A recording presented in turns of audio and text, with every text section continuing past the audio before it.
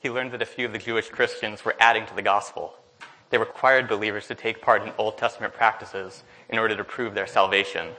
These weren't reports of people celebrating their freedom in Christ, but instead still living in bondage under the law. And so it was with a sense of urgency that Paul wrote them. After reminding the Galatians of the powerful simplicity of the gospel, the letter would go on to contrast the law they were following with the promise they had accepted. He would show how being made right came only from God, and how the law was really meant to illuminate their need for a Savior. In the process, he would expand on core themes of the Christian faith: truth, grace, freedom, and life by the Spirit. And he would end with an exhortation, an encouragement for them to do good and grow in their faith. The letter would reach Galatia, but its message would go even farther. Across nations and through centuries, it continues to serve as a reminder of the powerful simplicity and necessity of the gospel. Galatians 1. Paul, an apostle, not from men nor through men, but through Jesus Christ and God the Father, who raised him from the dead, and all the brothers who are with me. To the churches of Galatia, grace to you and peace from God, our Father, and the Lord Jesus Christ, who gave himself for our sins to deliver us from the present evil age, according to the will of God and Father, to whom be the glory forever and ever. Amen. I am astonished that you are so quickly discerning him who called you in the grace of Christ, and are turning to a different gospel. Not that there is another one, but there are some who trouble you and want to distort the gospel of Christ. But even if we, or an angel from heaven, should preach to you a gospel contrary to the one we preach to you, let him be accursed. As we have said before, so now I say again, if anyone preaching to you a gospel contrary to the one you received, let him be accursed. For am I now seeking the approval of man or of God? Or am I trying to please man? If I were still trying to please man, I would not be a servant of Christ. For I'd have you know, brothers, that the gospel that was preached by me is not man's gospel. For I did not receive it from any man, nor was I taught it. But I received it through the revelation of Jesus Christ. For you who have heard of my former life in Judaism, how I persecuted the church of God violently and tried to destroy it. And I was advancing in Judaism beyond many of my own age, among my own people. So extremely zealous was I for the traditions of my fathers. But when he who had set me apart before I was born, and who called me by his grace, was pleased to reveal his Son to me, in order that I might preach him among the Gentiles, I did not immediately consult with anyone. Nor did I go up to Jerusalem to those who were apostles before me, but I went away into Arabia and returned again to Damascus. Then after 3 years, I went up to Jerusalem to visit Cephas and remain with him 15 days. But I saw none of the other apostles except James, the Lord's brother. In what I am writing to you before God, I do not lie. Then I went into the regions of Syria and Cilicia, and I was still unknown in person to the churches of Judea that are in Christ. They only were hearing it said, he who used to persecute us is now preaching the faith he once tried to destroy, and they glorified God because of me. Galatians chapter 2. Then after 14 years, I went up again to Jerusalem with Barnabas, taking Titus along with me. I went up because of a revelation and set before them, though privately before those who seemed influential, the gospel that I proclaimed to the Gentiles, in order to make sure I was not running or had not run in vain. But even Titus, who was with me, was not forced to be circumcised, though he was a Greek. Yet because of false brothers secretly brought in, who slipped in to spy out our freedom we have in Christ Jesus, so that they might bring us into slavery, to them we did not yield in submission, even for a moment, so that the truth of the gospel might be preserved for you. And from those who seem to be influential, what they make makes no difference to me, for God shows no partiality. Those, I say, who seemed influential added nothing to me. On the contrary, when they saw that I had been entrusted with the gospel to the uncircumcised, just as Peter had been entrusted with the gospel to the circumcised, for he who worked through Peter for his apostolic ministry to the circumcised worked also through me for mine to the Gentiles. And when James and Cephas and John, who seemed to be pillars, perceived the grace that was given to me, they gave me the right hand of fellowship, to Barnabas and me, that we should go to the Gentiles and they to the circumcised. Only they asked us to remember the poor, the very thing I was eager to do. But when Cephas came to Antioch, I opposed him to his face, because he stood condemned. For before certain men came from James, he was eating with the Gentiles. But when they came, he drew back and separated himself, fearing the circumcision party. And the rest of the Jews acted hypocritically along with him, so that even Barnabas was led astray by their hypocrisy. But when I saw their conduct was not in step with the truth of the Gospels, I said to Cephas before them all, if you, though a Jew, live like a Gentile and not like a Jew, how can you force the Gentiles to live like Jews? We ourselves are Jews by birth and not Gentile sinners. Yet we know that a person is not justified by the works of the law, but through faith in Jesus Christ, so that we also have believed in Christ Jesus in order to be justified by the faith in Christ and not the works of the law. Because by the works of the law, no one will be justified. But if in our endeavors to be justified in Christ, we too were found to be sinners, is Christ then a servant of sin? Certainly not. For if I rebuild what I tore down, I prove myself to be a transgressor. For through the law I died to the law, so that I might live to God. I have been circumcised with Christ. It is no longer I who lives, but Christ who lives in me. In the life which I now live in the flesh, I live by faith in the Son of God, who loved me and gave himself for me. I do not nullify the grace of God, for if righteousness were through the law, then Christ died for no purpose. O foolish Galatians, who has bewitched you?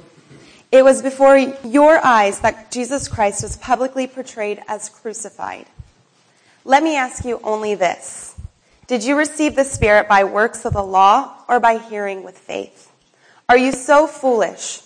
Having begun by the Spirit, are you now being perfected by the flesh? Did you suffer so many things in vain, if indeed it was in vain? Does he who supplies the Spirit to you and work miracles among you do so by works of the law or by hearing with faith? Just as Abraham believed God, and it was counted to him as righteousness. Know then that it is those of faith who are the sons of Abraham. And the scripture, foreseeing that God would justify the Gentiles by faith, preached the gospel beforehand to Abraham, saying, in you shall all the nations be blessed. So then, those who are of faith are blessed along with Abraham, the man of faith. For all who rely on works of the law are under a curse. For it is written, cursed be everyone who does not abide by all things written in the book of the law and do them.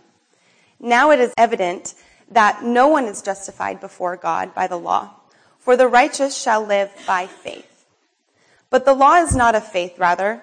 The one who does them shall live by them.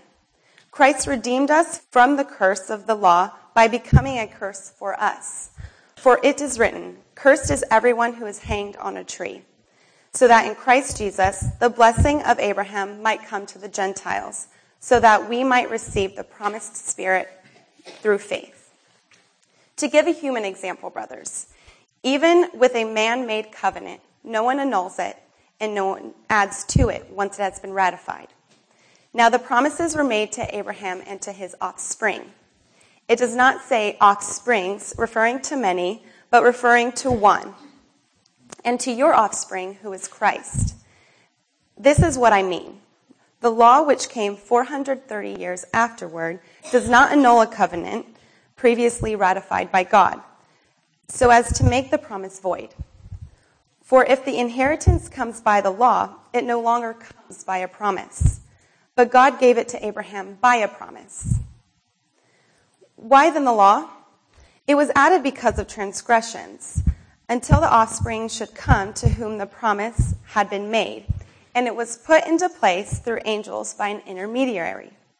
Now, an intermediary implies more than one, but God is one. Is the law then contrary to the promises of God? Certainly not. For if a law had been given that could give life, the righteousness would indeed be by the law. But the scripture imprisoned everything under sin, so that the promise by faith in Jesus Christ might be given to those who believe. Now before faith came, we were held captive under the law, imprisoned until the coming faith would be revealed. So then, the law was our guardian until Christ came, in order that we might be justified by faith. But now that faith has come, we are no longer under a guardian. For in Christ Jesus, you are all sons of God through faith. For as many of you were baptized into Christ and have put on Christ, there is neither Jew nor Greek, there is neither slave nor free, there is no male and female, for you are all one in Christ Jesus. And if you are Christ's, then you are Abraham's offspring, heirs according to the promise. Galatians 4. I mean that the heir, as long as he is a child, is no different from a slave, though he is the owner of everything. But he is under guardians and managers until the date set by his father. In the same way, we also, when we were children, were enslaved to the elementary principles of the world.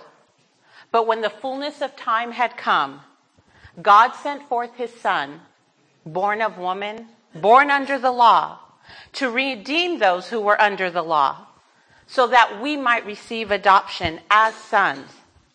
And because you are sons, God has sent the Spirit of his Son into our hearts, crying, Abba, Father!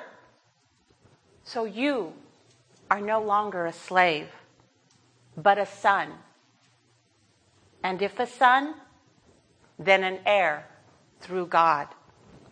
Formerly, when you did not know God, you were enslaved to those by nature who are not God's.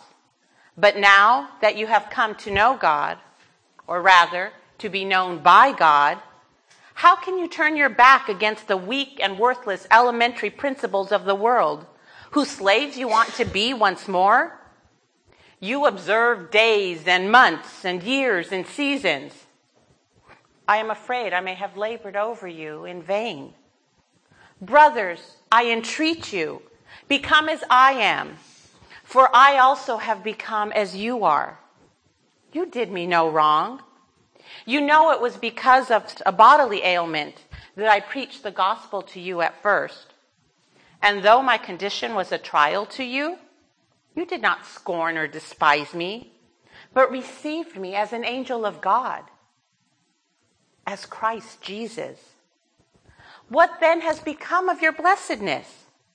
For I testify to you that if possible, you would have gouged out your eyes and given them to me. Have I then become your enemy by telling you the truth? They make much of you, that you make much of them, but for no good purpose. They want to shut you out that you may make much of them. It is always good to be made much of for a good purpose, and not only when I am present with you. My little children, for whom I am again in the anguish of childbirth until Christ is formed in you. I wish I could be present with you now and change my tone, for I am perplexed about you. Tell me, you who desire to be under the law, do you not listen to the law? For it is written that Abraham had 2 sons, one by a slave woman and one by a free woman. But the son of the slave was born according to the flesh, while the son of the free woman was born through a promise. Now this may be interpreted allegorically. These women are 2 covenants. One is from Mount Sinai, bearing children for slavery. She is Hagar. Now, Hagar is Mount Sinai in Arabia. She corresponds to the present Jerusalem, for she is in slavery with her children. But the Jerusalem above is free, and she is our mother. For it is written, Rejoice, O barren one who does not bear. Break forth and cry aloud, you who are not in labor. For the children of the desolate one will be more than those of the one who has a husband.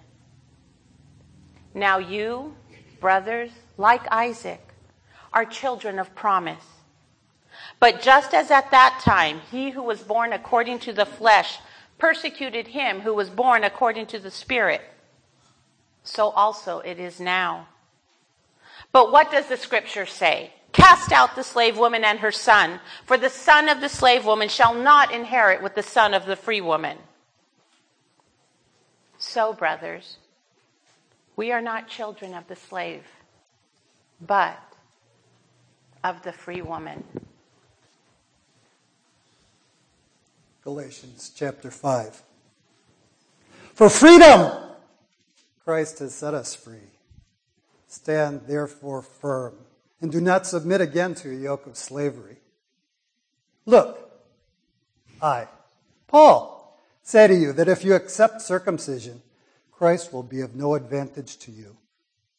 I testify again to every man who accepts circumcision that he is obligated to keep the whole law. You are severed from Christ, you who would be justified by the law. You have fallen away from grace. For through the Spirit, by faith, we ourselves eagerly wait for the hope of righteousness. For in Christ Jesus, neither circumcision nor uncircumcision counts for anything, but only faith working through love. You are running well. Who hindered you from obeying the truth?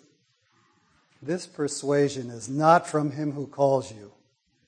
A little leaven leavens the whole lump. I have confidence in the Lord that you will take no other view, and the one who is troubling you will bear the penalty, whoever he is. But if I, brothers, still preach circumcision, why am I still being persecuted? In that case, the offense of the cross has been removed. I wish those who unsettle you would emasculate themselves. For you are called to freedom, brothers. Only do not use your freedom as an opportunity for the flesh, but through love serve one another. For the whole law is fulfilled in one word. You shall love your neighbor as yourself. But if you bite and devour one another, watch out that you are not consumed by one another. But I say, walk by the Spirit, and you will not gratify the desires of the flesh. For the desires of the flesh are against the Spirit, and the desires of the Spirit are against the flesh. For these are opposed to each other, to keep you from doing the things you want to do. But if you are led by the Spirit, you are not under the law. Now the works of the flesh are evident: sexual immorality, impurity, sensuality, idolatry, sorcery, enmity, strife, jealousy, fits of anger, rivalries, dissensions, divisions, envy, drunkenness, orgies, and things like these. I warned you, as I warned you before, that those who do such things will not inherit the kingdom of God. But the fruit of the Spirit is love, joy, peace, patience, kindness, goodness, faithfulness, gentleness, self-control. Against such things there is no law. And those who belong to Christ Jesus have crucified the flesh with its passions and desires. If we live by the Spirit, let us also keep in step with the Spirit. Let us not become conceited, provoking one another, envying one another. Galatians 6. Brothers, if anyone is caught in any transgression, you who are spiritual should restore him in a spirit of gentleness. Keep watch on yourself, lest you be tempted. Bear one another's burdens, and so fulfill the law of Christ. For if anyone thinks he is something when he is nothing, he deceives himself. But let each one test his own work, and then his reason to boast will be in himself alone and not in his neighbor. For each will have to bear his own load. Let the one who is taught the word share all good things with the one who teaches. Do not be deceived. God is not mocked, for whatever one sows, that he will also reap. For the one who sows to his own flesh will from the flesh reap corruption, but the one who sows to the Spirit will from the Spirit reap eternal life. And let us not grow weary of doing good, for in due season we will reap, if we do not give up. So then, as we have opportunity, let us do good to everyone, and especially to those who are in the household of faith. See with what large letters I am writing to you with my own hand. It is those who want to keep making good showing in the flesh who would force you to be circumcised, and only in order that they may not be persecuted for the law of Christ. And for even those who are circumcised do not themselves keep the law, but they desire to have you circumcised, that you may boast in your flesh. But far be it from me to be boast, especially the cross of our Lord Jesus Christ, by which the world has crucified to me, and I to the world. For neither circumcision counts on anything, nor uncircumcision, but a new creation. And I ask for all who walk by this rule, peace and mercy be upon them, and upon the Israel of God. From now on, let no one cause me trouble, for I bear on my body the marks of Jesus. The grace of our Lord Jesus Christ will be in the spirit, brothers. Amen. All right. Well, listen, we tell people to bring their Bibles every week. And unless you've been following along in Galatians, you're itching to open your Bibles. So open up to Matthew 21. We're going to move into a time of communion. And this Sunday is traditionally called Palm Sunday. And we've given you a few subtle hints at that. This is a very, very, very special time of the year as a Christian. This season marks really what the bulk of the Gospels spend their time on. Is the last week for things. And so the Christians, there's a lot that goes on this last week. And what I want to do is read for you from Matthew 21. You can follow along with me, where the story of Jesus, we've been seeing him go along in the Gospels, if you follow the Gospels, and he keeps giving these little statements about my time is not yet, and my time is not yet come. And all of a sudden, some things start to turn in his life. Look at Matthew chapter 21, verse 1. It says this. Now when they drew near to Jerusalem, this is Jesus and his disciples, and came to Bethphage, to the Mount of Olives, then Jesus sent 2 disciples, saying to them, Go into the village in front of you, and immediately you will find a donkey tied and a colt with her. Untie them and bring them to me. If anyone says anything to you, you shall say the Lord needs them, and he will send them at once. This took place to fulfill what was spoken by the prophet, saying, Say to the daughter of Zion, Behold, your king is coming to you, humble and mounted on a donkey, and on a colt, the foal of a beast of burden. So maybe you've seen Easter time this dramatized. Probably for many of us, this is very familiar, and we understand why it's called Palm Sunday, and we understand the events that are about to take place. But for others, this is where it comes from. These are the historical events that went on that we celebrate and mimic. Then verse 6. The disciples went and did as Jesus had directed them. There's a lot in that verse. Good verse to memorize. That's what disciples do. They go do what Jesus said. They brought the donkey and the colt and put them on their cloaks, and he sat on them. Most of the crowd spread their cloaks on the road, and others cut branches from the trees and spread them on the road. And the crowds that went before him and followed him were shouting, Hosanna to the Son of David! Blessed is he who comes in the name of the Lord! Hosanna in the highest! And when he entered Jerusalem, the whole city was stirred up, saying, Who is this? And the crowd said, This is the prophet Jesus from Nazareth of Galilee. Now, if you were to read on in Matthew, you'd see that Jesus' next event, at least in Matthew, is that he cleanses the temple. I won't ruin it for you, but go read it. You see that this stirs things up a little bit. It ramps up his time, as it were. Flip over to Matthew 26. I want to show you just 2 snapshots from this week. And I would encourage you as a family, as an individual, as a couple, with a group of friends, spend some time in the events of Holy Week, this week, from the Word of God. Remind yourselves what went on during this week that we're building up to Good Friday, that built up to Resurrection Sunday. It makes the punch of Sunday morning and the empty tomb and the sunlight amazing if you do that.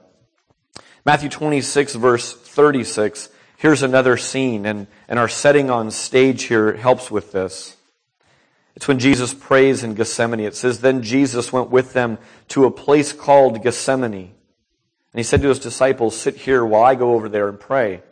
And taking with him Peter and the 2 sons of Zebedee, he began to be sorrowful and troubled.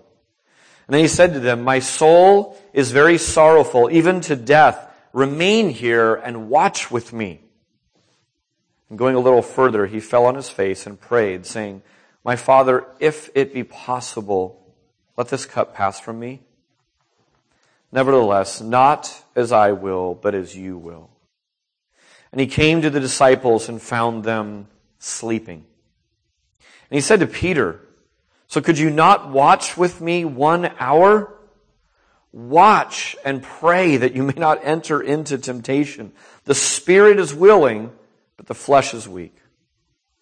Again, for the second time, he went away and prayed, my Father, if this cannot pass unless I drink it, your will be done. And again, he came and found them sleeping, for their eyes were heavy. So leaving them again, he went away and prayed for the third time, and saying the same words again. Then he came to the disciples and said to them, sleep and take your rest later on. See, the hour is at hand. The Son of Man is betrayed into the hands of sinners. Rise, let us be going. See, my betrayer is at hand. Those two events, you could pick elsewhere, but those two events bookend what we're about to celebrate. Jesus instituted something called communion at what we would refer to as the Last Supper. It's the last time he had his disciples together before all these events began to ramp up, and he was about to be betrayed, and he was about to be arrested and turned over to the authorities and tried in a mock trial and then killed. You are made right from God by God. So whose hand is behind the murder of Jesus? It's God. It's God the Father saying, this is what must be done so that the captives can go free. So we just heard all about that in Galatians, lest we take it lightly, lest we be like the foolish Galatians who start to leave the price that was paid and somehow try to think that it's our earning it or our regaining God's favor. Let's think on that and then literally let's chew on that as we take communion this morning. God, we praise you for those words that changed history, changed our lives, changed every relationship that we have, changed what we hope in the future. And the words are these, not my will, but yours, Father, be done. And this morning, as we celebrate communion, while it's somber to think about, while we ought to feel the sting of pain and shame that the Savior went through, we truly celebrate the Lord's Supper today. So God, as these elements are passed, I pray that you do a work in our hearts this morning. In Jesus' name, amen.